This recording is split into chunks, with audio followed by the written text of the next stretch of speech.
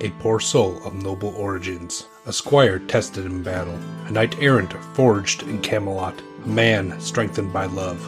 Join Adam as Sir Golestan and Craig as the Game Master in Blood and Lust, a King Arthur Pendragon duet game of chivalry and mythic adventure. Let us win glory for our king, who will reward us with honors and lands, and the devil take the hindmost. Before we get into this, Adam, would you like to give our listeners a quick tour of your character sheet? Because I don't think we even hit what you ended up on your skills yet. Yeah, okay. So do you want me to just go from personal data, just right down to just the nitty-gritty of all of it? Yeah, just go and kind of summarize it as you go. Sure thing. Okay. So my name, Golestan. I'm 20 years old, born in the year 510. I am my father's fifth son. Fifth son, fourth one to be a knight. Right. I hail from Huntington, and I'm of the Cymric culture. My religion is British Christian. My lord is the most honorable Sir Gregor de Stafford. And my current class is a poor knight squire. Current home, Castle Terrible. French name, not a terrible place. Personality traits. My chaste is 13 and my lustful is 7. My energetic is 14 and my lazy is 6. My forgiving is 12 and my vengeful is 8. My generous is 17 and my selfish is 3. My honest is 16 and my deceitful is 4. My just is 16 and my arbitrary is 4. My merciful is 9, and my cruel is 11. My modest is 16, and my proud is 4. My prudent is 10, and my reckless is 10. My spiritual is 10, and my worldly is 10. My temperate is 12, and my indulgent is 8. My trusting is 14, and my suspicious is 6. And also my valorous is 14, and my cowardly is 6. For my passions... my loyalty for my lord is 15. Use some freebies to boost that one up because really like this character of Sir Gregor de Stafford, even though I haven't really met him yet. So I wanted us to start on a good foot. My love for my family is 18.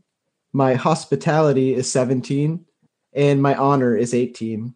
For the equipment I'm carrying, I have a gambeson and a helm. Also have a shield, a sword, a spear, a dagger, and a horse, a sumpter. My attributes are 18 in size, so quite a large fellow. My dex is 10. My strength is 10. My con is 16. And my app is 12. So that puts my damage at 5d6, my healing rate at 3, my movement rate at 2, and my total hit points at 34, and I fall unconscious at 9 hit points. My distinctive feature is that I'm burly. Not really muscular, not really... just a big, like you said, he's a big strapping lad.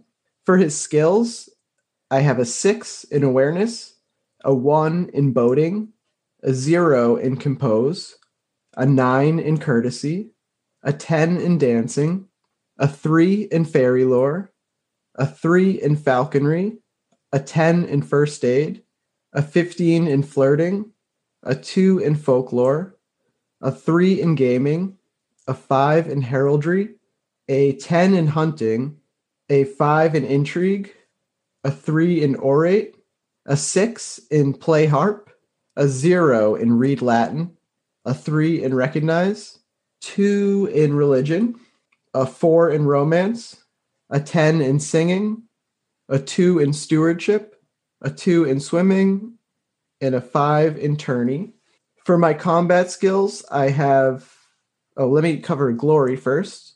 I have a total of 172 glory. I don't know, that's maybe like pending glory right now. For my combat skills, I have a 12 in battle, a 10 in horsemanship. I didn't write anything in horsemanship, so I think 10's the base. Okay, so 10 in horsemanship, a 10 in sword, a 15 in spear expertise, and a 2 in siege. My horse is a sumpter, and let's see. I haven't calculated my glory rewards yet, but for my army, or family army, I should say, there's 3 middle-aged knights, 4 young knights, aka my brothers, 14 other lineage men, and a levy of 54. Some important dates in my history so far. The year 510, I was born. The year 514, started to squire for Gregor. And in the year 530, that's the current year. And I think that covers everything on the sheet so far. All right. Are you ready? Yes. In the year of our Lord, 510, the boy Arthur, long-lost son of King Uther Pendragon, pulled the sword from the stone and united all Britain under his rule. The magnanimous Arthur, with all the kings and military force in Britain, fought against the Saxons, and though there were many more noble than himself, he was 12 times chosen their commander and was often conqueror. Since then, the young king has sought to expand his dominion over the western world and has taken all of Gaul, Germania, and even the eternal city of Rome. Now, King Arthur looks to add the Emerald Isle to his collection. It is 530, and all hell is breaking loose on the battlefield of Tara. Story opens, you are in Ireland. As I mentioned, this is the beginning of a campaign to finally pacify some of the remaining holdouts of the realm, or what will be the realm. King Arthur has been conquering for like the last couple decades now, and you, in support of your Lord and Knight, Sir Gregor de Stafford, are lined up on the hills of Tara, which is a small area kind of west of Dublin. And like any summer in Ireland, it is raining. As a young squire of 20, you've been around a little bit now, but what sort of things are you doing to sort of get your knight ready for battle? So probably just being by my lord's side whenever it seems like he needs me, and also trying not to be in his way when it seems like he doesn't. I would just be carrying and maintaining his equipment and just kind of like focusing on Sir Gregor above all else. Kind of just, I guess, doing what he believes he's supposed to, what he believes somebody in his position and in his station is supposed to do. He'd probably be just like maintaining his stuff, taking care of his lord's horse, and just making sure everything is ready. You're probably the senior squire at age 20 at this point, so you are what is considered the body squire, meaning a lot of times you're the one responsible for making sure your knight's harness fits well. Sir Gregor, being a round table knight, has the finest partial plate that you have ever seen and had the chance to handle. You've probably been, you're very familiar with his body, and it's a weird sort of intimate thing that, like, you probably know his body better than, like, any of his lovers, which it's odd to think about now, but, like, you're up there, like, all the time, just kind of, like, making sure things are fitting right and well, because this is literally a matter of life and death for your knight. So you're doing things like you're sharpening his sword on a whetstone. You train with him, make sure he's fresh. You're bringing him water. There's other squires that are kind of worried about his horse. You're basically concentrating on him, and it's looking like things are getting started, ready to go, and the camp is sort of like kind of emerging, and there's talk about forming lines for battle. Galston would probably approach Sir Gregor, and then he would ask him, "What would you have me do, sir? Would you have me hold your banner, ready your armor?" "My lances, of course. Skip my lances. Make sure they're ready, squire."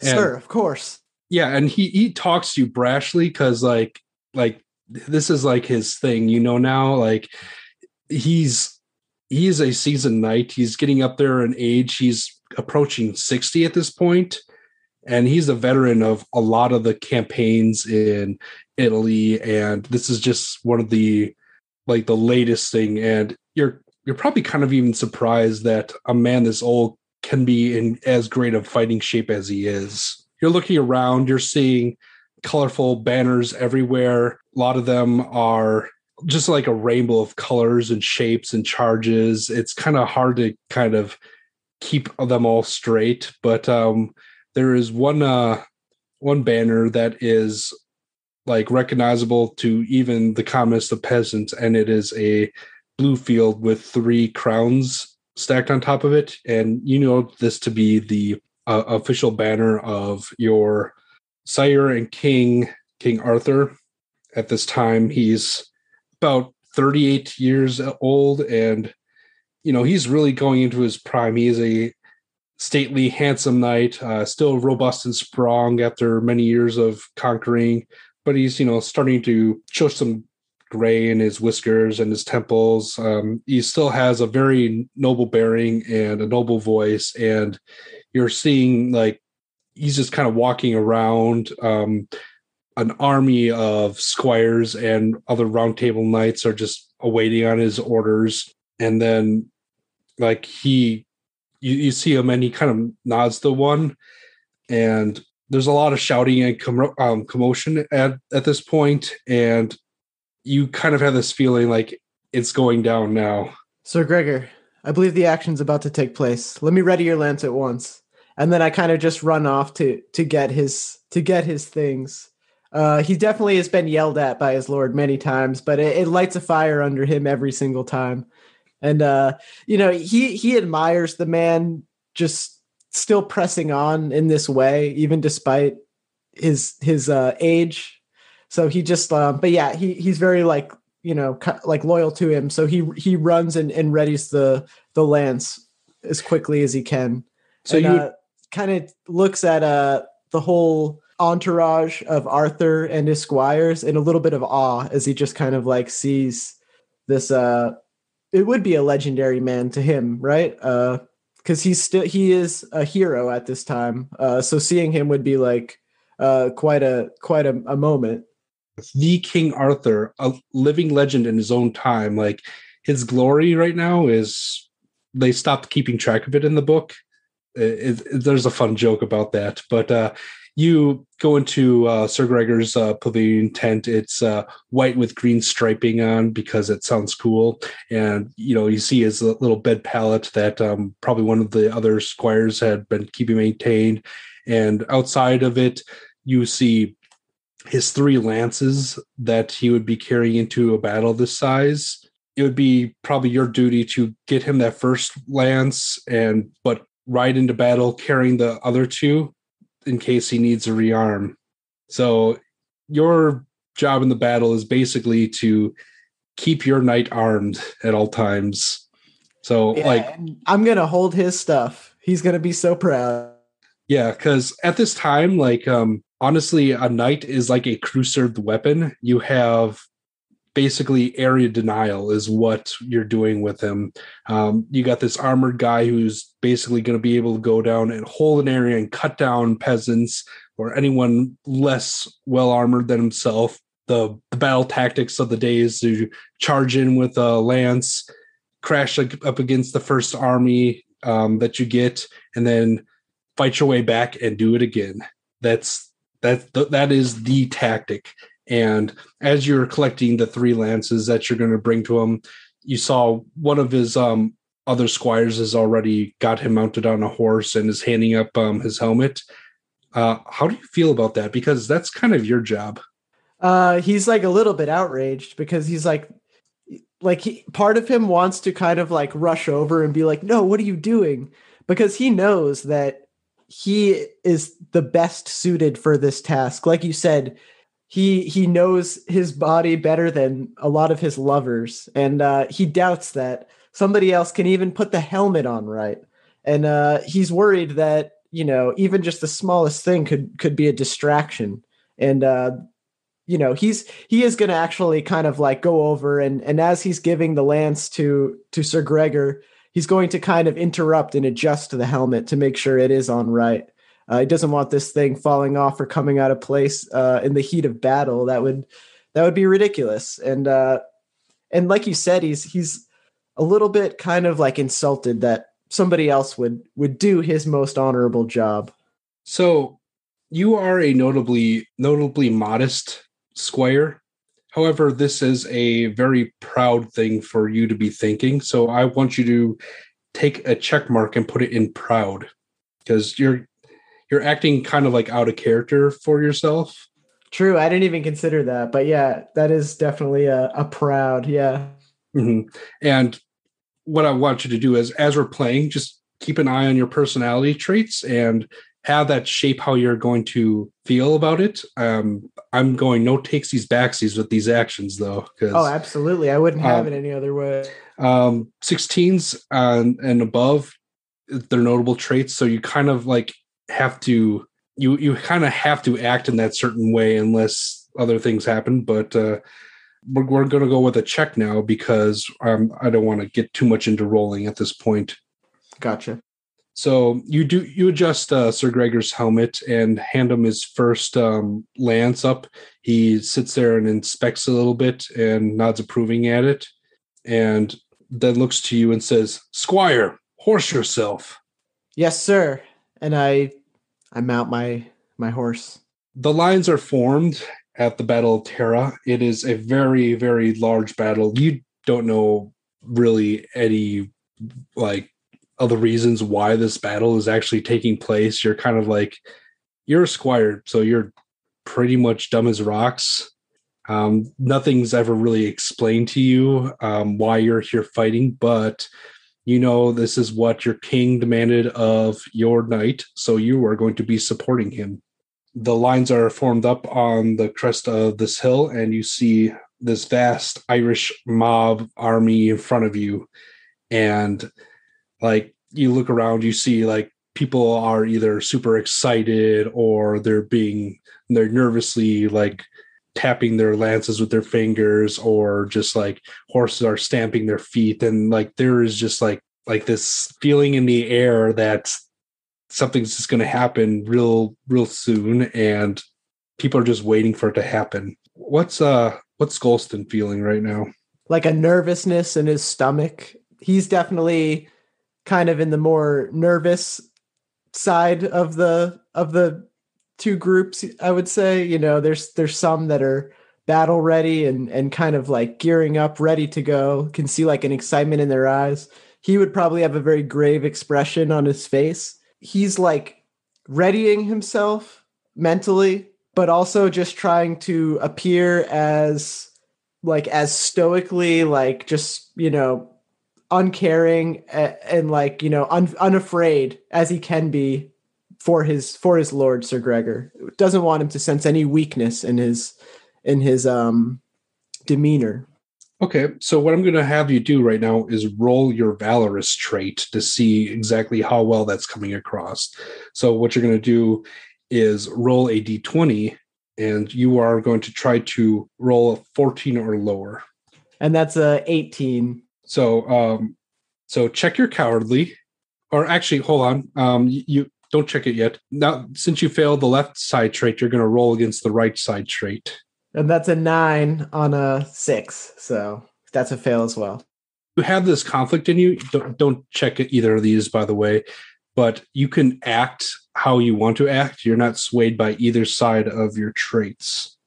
So you put on your stoic mask, and you're probably wishing at this point that little nasal tang on your helmet, it was a little bit wider so it could cover more of your fear. But you kind of suck it up, climb aboard your sumpter, and fall into place behind Sir Gregor.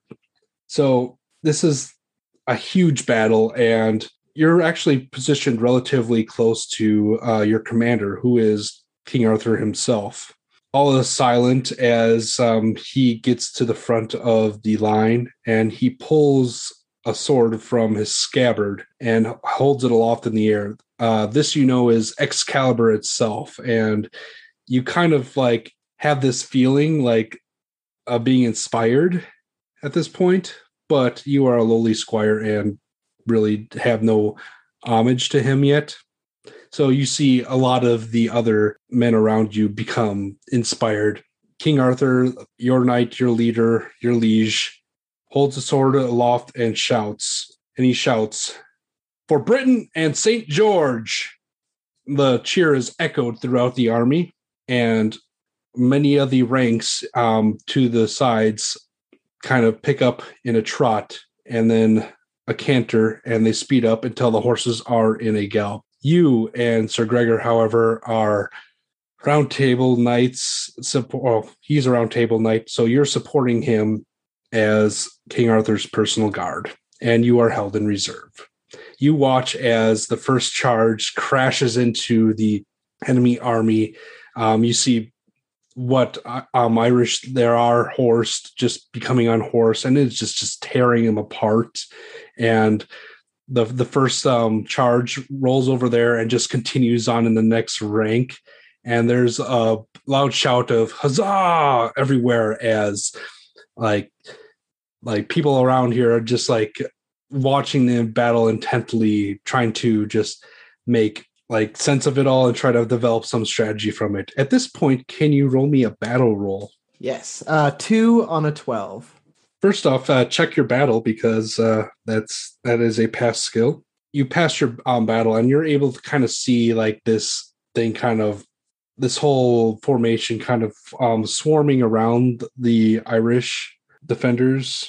You're just kind of watching intently, and just you kind of marveled at the mastery of it, because like they're like, you got two sides of this maneuver, just like splitting at the last second and then crushing in and like flanking the enemy horsemen and just unhorsing them. And you're just watching like over the course of like a half hour as this takes place. And you feel pretty good in yourself that you're able to have some insight into your king's strategy, and probably feeling a bit proud. You then notice that there's another line of Irish mounted knights, if they could even be called that, coming up on the right flank of one of your lines. And you're not the only one who noticed. And Arthur himself notices and sheathes his sword, and his squire hands him up a lance, and he says, "Round Table Knights, men, on me!" And your reserve unit goes forward and is able to crash in. You watch as Sir Gregor joins in the fighting along with them. And can you make me an awareness roll? See if you could keep your eyes on him. So I rolled a 1 on a 6. I'm assuming 1 is good, right? Or no? Oh, I can't hear you. Are you muted? Hello? Okay, you're good. Okay. Yeah, it's a little bit confusing, but 1 is good enough. You keep your eyes on him. Check your awareness, by the way. And you're able to keep, you see that he spears his opponent with the lance, and at some point he's going to be wanting a rearm. So he drops the broken lance, pulls out his sword, and kind of over the course of like 20 minutes fights with the sword and kind of waits for King Arthur's banner to head back. And then they kind of pull back and go back on the reserve. You notice that your knight is sweaty and is unarmed, so he reaches out his hand for you. I rearm him, and I give him some water. You know, if he takes his helmet off and I begin to wipe the sweat from his forehead, I begin to like, he would do anything, even if it was like massaging his muscles before he goes back out there, whatever was required. And I would think that he maybe even like has kind of like developed a good sense of like, or not good, but like a okay sense of being able to, judging from the battle, guess what might be needed from his lord. So he's, as his lord rides in, he immediately is giving him some water, readying the next lance, maybe trying to inspire him with some words a little bit and just being like, "You're great out there, my lord." Thank you, Squire. Those Irish bastards are tough, but they're no knights. Haha. And like he greedily sucks down the water and he tosses the skin back to you. And as you do that, you notice that there's a small cut on his arm. My lord, you have a cut on your arm. Let me tend to that before you go back out. Oh, fine, but make it quick. Roll me first aid, please. That's a fail. 11 on a 10. So you notice like it looks like one of the enemy's weapons might have got through his mail, and you're trying to like hold it up or work on it. And you know, if you weren't both horsed and like he wasn't wearing his mail and there wasn't a battle going on, or you had more time, you could probably get it. But he's just like, oh, just forget it, lad. Just forget it. Here, and like he takes the lance back from you and like pops down his visor on his helmet and awaits the orders. Your attention gets drawn back to the battle, and you're seeing, because you made your battle roll earlier, that things are developing, and one of the lines on the left this time is needing some support. So King Arthur again calls the charge, and the group of Round Table Knights supporting him in reserve go forth, and they crash into the side of him. And as before, Sir Gregor breaks his lance, and you watch proudly as he's like kind of again hacking away. He unhorses his enemy, and you actually see something walking around on the battlefield. Can you make me a horsemanship roll? Big fail. 18 on a 10. You see this prized like white war horse just kind of just walking around, and it's just being left unattended, just roaming the battlefield. But you think it'd be kind of risky to go for it. You're not quite sure if you'd be able to get back in time. But it's just kind of like sitting there, and it's just like pawing its hoof on the ground, and just like it's this magnificent horse, probably worth more than anything any of your brothers have ever owned. So I'm equal parts prudent and reckless. So it's tough to say. Yeah, I think that he needs to stick with the matter at hand and be aware of his lord and just focused on that. Would you like to? Because you did fail your horsemanship roll, so you know it's probably not just going to come closer to you. But would you like to roll off between them to see if you feel strongly one way or another at this moment? Yes. Okay. So I'll try to see if I get a success on either. Or yeah. So roll me a prudent first. That's a fail on prudent. Okay. So now it's time to roll reckless. You don't have any directed traits, but we'll see if how you're feeling against it. That's also a fail. So a 19 on that. You're not feeling any which way about it, so it's up to you what you want to decide to do.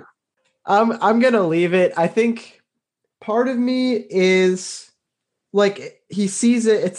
It's a fine horse, and you know maybe people would be proud of me if I took it. But at the same time, like I could bring dishonor by getting sidetracked in this battle, and this is important. This is my lord's life here. So I think ultimately he's going to kind of like err on the side of caution. And although it's interesting to him, and it's definitely something that's like really catching his eye, it's like a beautiful horse. He's going to be like trying as hard as he can to just focus on Sir Gregor and being there to support him.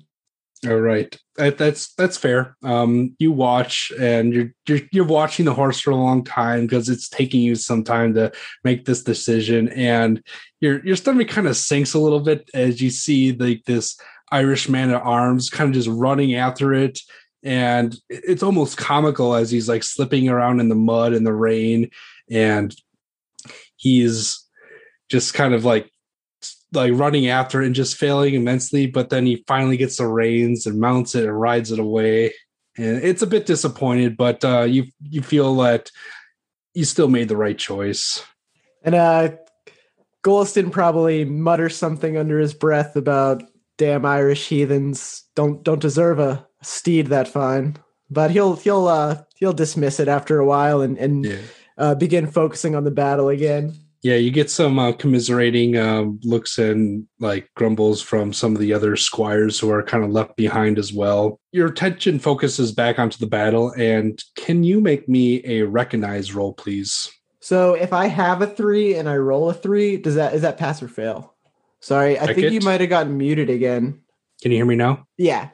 That is actually a critical. So first off, check Ooh. recognize, and you're looking around trying to refocus and find your knight, but like everyone is kind of covered in rain and mud and gunk at this point and blood, and you see him like victorious as like he's drawing his sword and trying to fight his way back to the line as before, following your King Arthur, and like he's like, okay, yeah, there he is. I see him, and he's riding back towards you, and like you could just tell that he's super happy with how he's doing, and you're just watching him as he's kind of fighting his way back, and all of a sudden you see the horse that he's riding on, its leg just buckles, and he is thrown from the horse, and he's rolling around in the mud, and screens of horses coming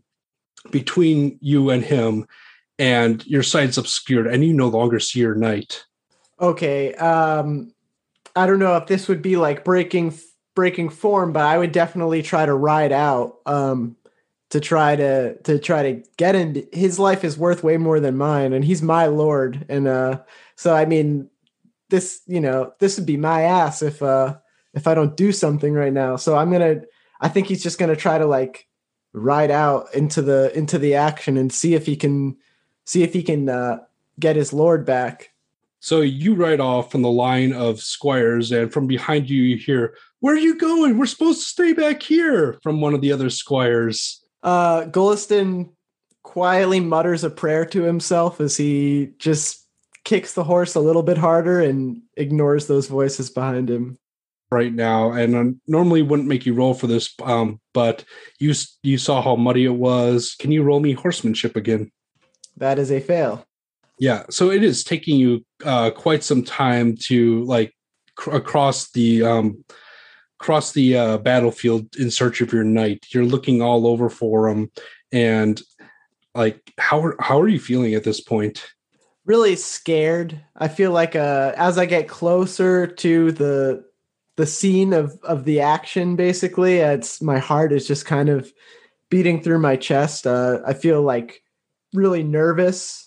But at the same time, part of me is saying that this is the right thing to do, and I'd be remiss if I didn't act on doing what I personally believe is like the right thing to do in this situation. He's my lord, and even if this means I'm going to get my head cut off right now, like I think that it's might even be easier than explaining like what the hell were you doing when we needed you? And also, I feel as though he feels very fired up from Arthur's rousing speech, even though it's not necessarily directed at like him specifically. He felt a little bit of a fire inside when that rousing speech, and then to see his lord crash against the enemy and just he's getting a little bit swept up in it. So even though he's nervous and there's like this almost like excitement and like a sense of like of duty, and like he has to act on what he thinks is just. You failed your horsemanship, so you really have to slow down to try to like get your bearing again and try to find the spot where you saw him, and you're looking around, and you see that Sir Gregor is still near his horse, but in fact, at this point, he's pinned underneath it, and you see this Irish goon of a man kind of making his way closer to your lord, possibly to murder him, possibly to take him as ransom. Either way, that's not great.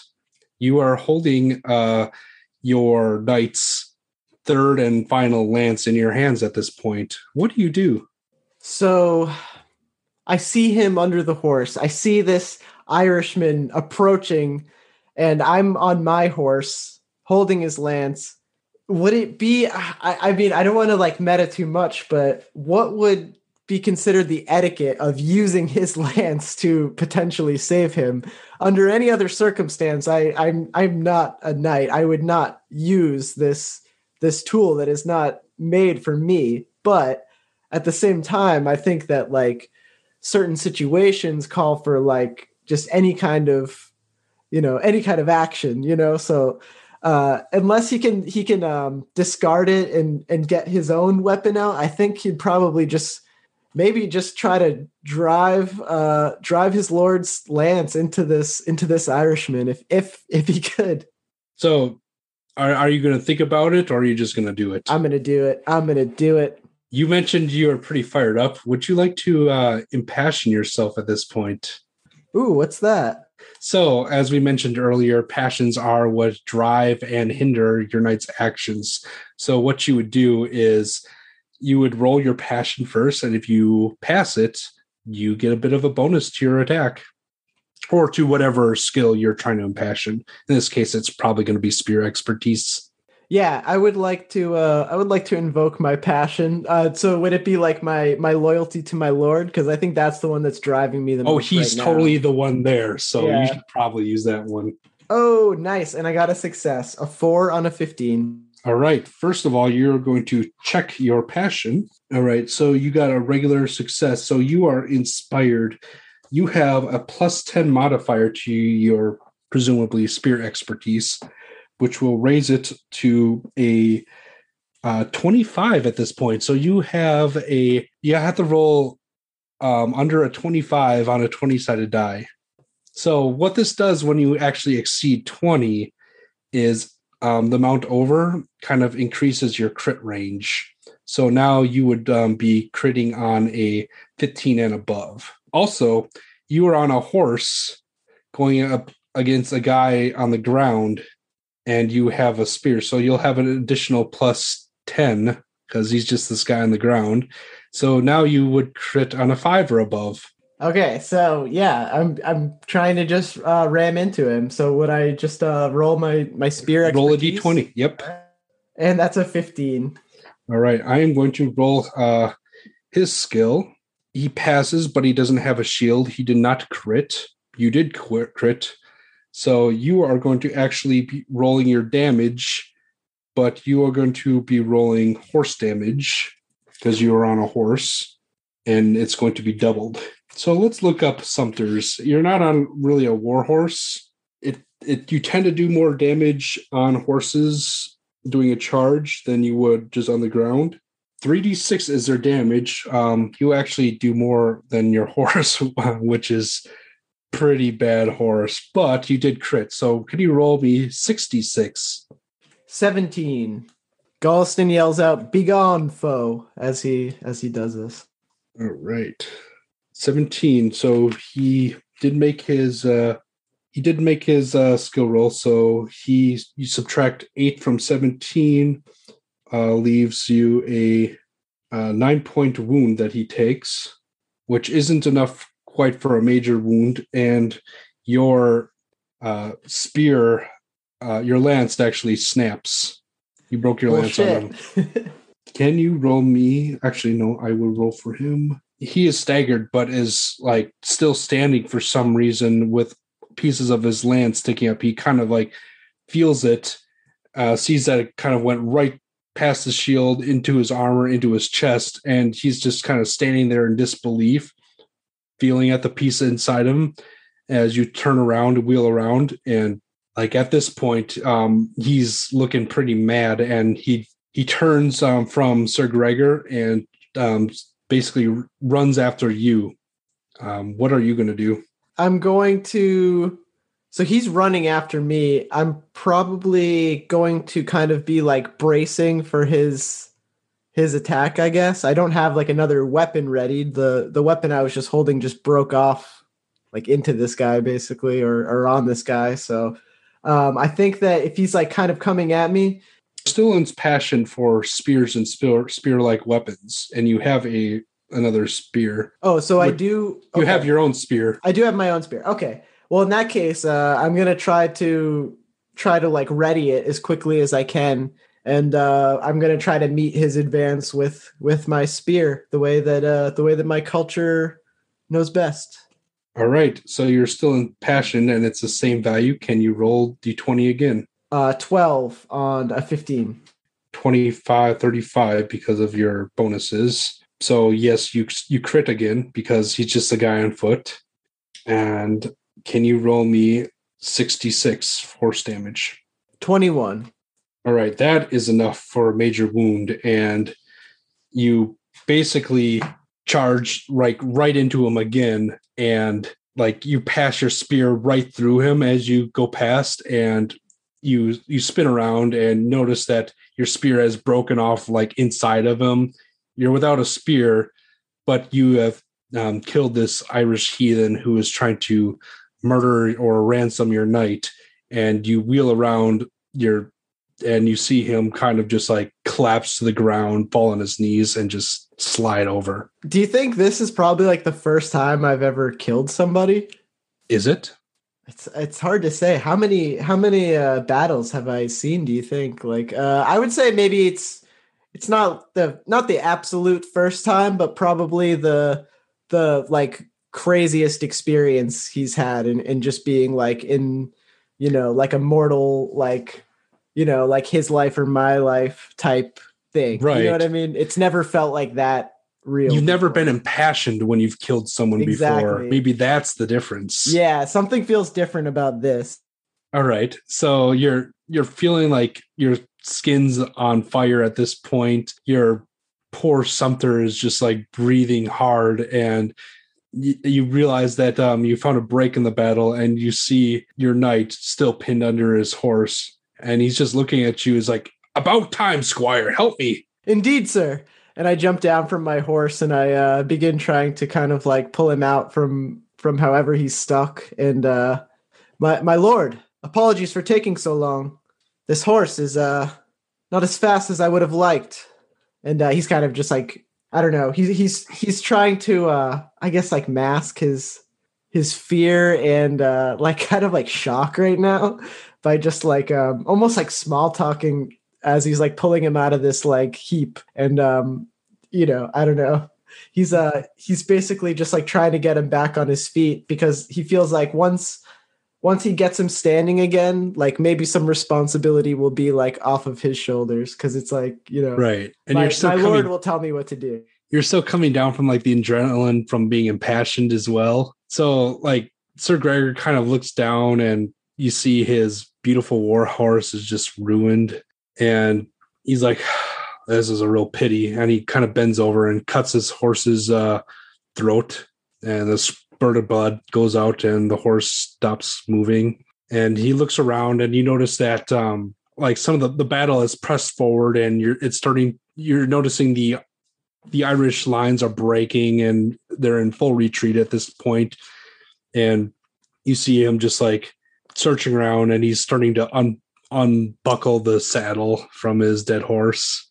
I'll like begin holding it after he takes it off. It's just like it seems it's important to him to retrieve this, but let me carry this. Of course. And he mounts your Sumter and you're kind of like walking behind him carrying this incredibly heavy saddle while he's riding your horse away from the battlefield. What's going on in your mind right now? Such is the way. So we're going to kind of Irish out on that scene as you and Sir Gregor make your way back to friendly lines. You get back, you help patch him up as good as you can, and he's noticing like as like you give him a cup of wine, like he's getting more cheerful, and he's talking about how he put down two burly Irish warriors, and he's like, oh yeah, and the second one was even bigger than you, lad. And indeed, I saw, sir. It was quite splendid. And he's getting just even more jolly as like he's less angry about his horse, and he's like kind of filling up with wine. And you're probably exhausted as well. But the the battle winds down, and you basically get word that the Irish army is just totally decimated. It is a complete decisive victory for King Arthur. In fact, a feast is declared, and like rewards are given off. This, despite his falling, Sir Gregor is gifted with about 6 lira in goods. You don't get any of that because you're just a squire. The Picts kind of because that's, I guess, what they're called. The Picts are in Ireland. The Scots are in Ireland, and the Pictish army are in Scotland, but there are some here. They reassembled near. Let me recon that. The enemy king, King Anguish, actually kind of surrenders to King Arthur, and basically Arthur gets a direct feast in Dublin, and Sir Brastius, which was a really old warhorse of a knight who was King Arthur's bodyguard and like many years ago, takes command there. There's a feast that's put together in Dublin a few nights later as you march on the city as it surrenders. So I think we have time for a really short feast. Absolutely, yeah. So typically at a feast, you would, be eating lots of fancy food and drinking, and have time to like flirt with women and like play games. However, you are a squire. While this is a pretty large feast, most of your duties are spent tending to your knight and serving him. This is not a lowly duty, and as a round table knight, Sir Gregor is actually seated, pretty close to the salt at the main table, and he's chatting with some higher ups, and you're kind of like, fetching him meat and stuff, and like your stomach is kind of grumbling because like you haven't eaten in for like ever, and you're kind of hoping to have something. Yeah, I want one of those turkey legs, and like I see like there's a bunch of dogs running around and stuff, and like even some of those dogs got a couple turkey legs. Yeah, but as the squire, you get the leftovers maybe. Actually, what is Goliston's favorite food? Probably like we can randomly roll it. Yeah, let's do that. Watch it be something weird like turnips or something. It's pretty great. I love this little thing. Can you roll me a d20, please? 20. The rarest food. You want it to be the rarest one as a 20? No. Whatever 20 says. Roll me a d3. 3. You got the weirdest food on this list. Your favorite food, for whatever reason, is whole dry spices to aid in digestion. So oh my God. You are a very poor knight with extremely rich taste. So basically, like you see this wooden pallet of just like ground cinnamon and nutmeg just like passed around, and you're like, oh, just watching it go by. I like to think I've probably only had it like once or twice, but like of all the things that I could ever think of, that was my favorite thing. It was just like that handful of cinnamon or I don't know like what spices were, but it's just like was just such a experience and feeling that it's just like, I don't know. He's just a real spice freak. Yeah. You had a few grains of sugar once, and it's like, wow, this is like more than my horse will eat in a year cost wise. Yeah. It's not like something he even like aspires to have all the time, but he's tasted that little taste of the ultimate luxury, and he remembers it and he likes it. Since you are a squire and your duties are mostly at this point, taking care of your knight, it's a longer feast because it is like a victory feast, but let's say that there is time for you to get like one round of something in. Would you like to draw from the feast deck? Yes. All right. Roll me a D155. 33. That's really cool that exists. A feast deck. Yes. There's a lot of little mini games in Pendragon, and this is one of my favorites. I can already tell I'm going to really like, I don't know, just like the kind of like downtime stuff, like the winter scenes sound really cool. And like, I like that this game kind of has that style of thing. All right, so boasting knights. Knights nearby boasted their great deed. There's a bunch of knights around just boasting, and you're kind of caught up in it.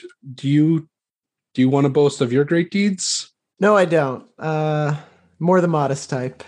All right. In that case, check your modest, and you hear knights basically claiming, "Oh, I killed 10 Irishmen on that one. Oh yeah, well I took down an Irish knight. There's no such thing. Irish knights don't exist. They're just men on horses with no honor."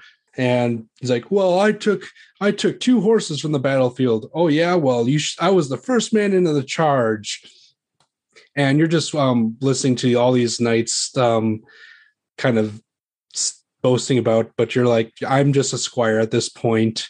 And then, like, as you're handing, a trencher full of steamed eels to your knight, Sir Gregor, he stands up and says, "I was pinned down on the ground, and my squire, with my own lance, charged forth and killed an Irishman and saved me from destruction." And the room kind of gets quiet for a little bit, and King Arthur just nods. Goleston kind of looks down. He's just like, wow.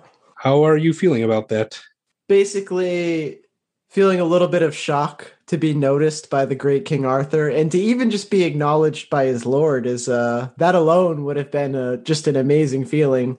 But the fact that he was given like a nod by the great King Arthur, he feels like kind of like starstruck and just like almost it's just like butterflies in his stomach. And for a moment he like thinks to himself about just his own potential, and because like he is just a lowly squire, but maybe he feels himself capable of something greater, and maybe he's like kind of like proving to himself that he's capable of something greater, even though he's like trying to he tries to like rein in his kind of like pridefulness, even though he did have like an outburst of just like sheer pride taking over today.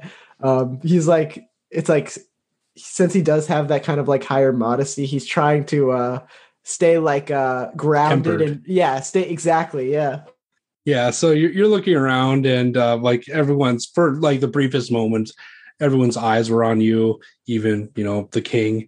And you notice that Sir Gregor's kind of into his cups at this point, but the feeling behind it was true, and you're getting some looks and some nods, and like you see a young serving wench just kind of like grinning at you, and she smiles, and then like you kind of smile back, and then she opens her mouth, and you notice she's missing quite a few teeth, and you're like, oh, okay. So I think that's where we're going to iris out on the inaugural adventure of Squire Golliston in the year 530. Thank you, everyone, for listening in. Want to find out more about the story? Join our Discord channel. The link is in the description.